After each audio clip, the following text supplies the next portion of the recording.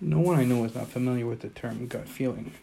We have all had moments in our lives where the center area of our body, called the hara in Japanese martial arts, has given us feelings that could be interpreted as intuitive nudges.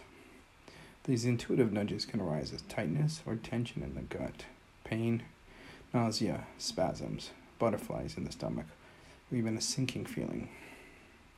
The gut has been called the second brain because of the countless neurons that connect the brain to the enteric nervous system lining the digestive tract, which controls the gastrointestinal system.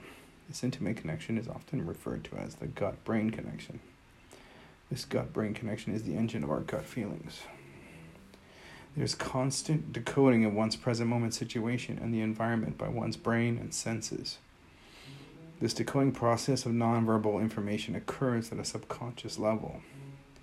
These unconscious observations are not brought to conscious awareness through imagery or words, but through a human embodied cognition signaled to our consciousness as a feeling, feelings, or physical sensation, usually within the center of one's body. This feeling is an unconscious prediction based on experience. One may wonder if true intuitive gut feelings could be easily mistaken for feelings of anxiety or even paranoia. The answer is no.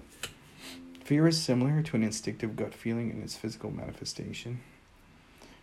That is anxiety, but the cause is different. Anxiety seems to be constantly alert for potential threats and a blanket fear in its structure. Also, anxiety is vague in its focus and desired action. Gut feelings, on the other hand, are specific in their scope and nudging toward action-specific, situation-specific, person-specific nudgings to act. Gut feelings have clear directions and pass once the action or decision to act is achieved. Paranoia is another thing entirely. Paranoia is not based on reality or facts. We may ask, when is a gut feeling most useful? There are 4 situations when gut feelings are of great importance and great help.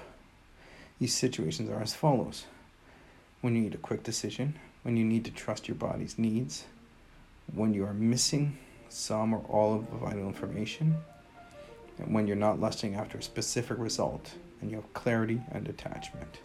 Gut feelings are real, not woo-woo, and science confirms this. Trust your gut.